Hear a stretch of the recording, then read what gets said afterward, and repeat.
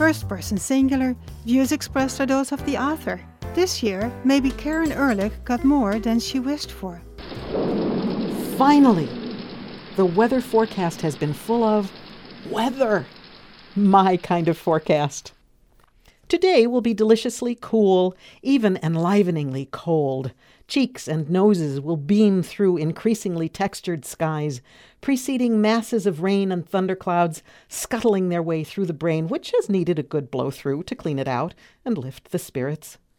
Tomorrow there will be rain, washing down our watersheds and our waterfalls, cleaning out our forests and our complexions, nourishing our farms and gardens, as well as our own growing selves planted in the wet ground.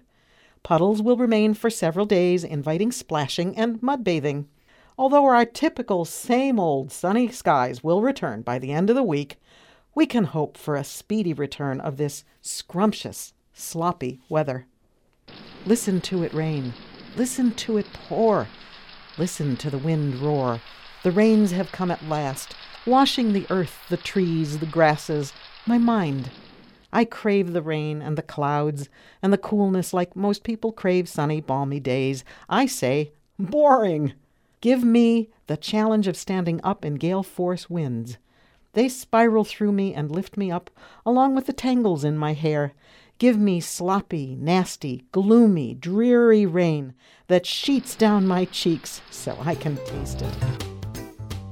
Karen Ehrlich is a retired midwife in the Santa Cruz Mountains. If you would like to hear this or other pieces, go to ksqd.org/first-person-singular. This program was produced by Margie Kern Marshall, Lori Korn, and Matilda Rand.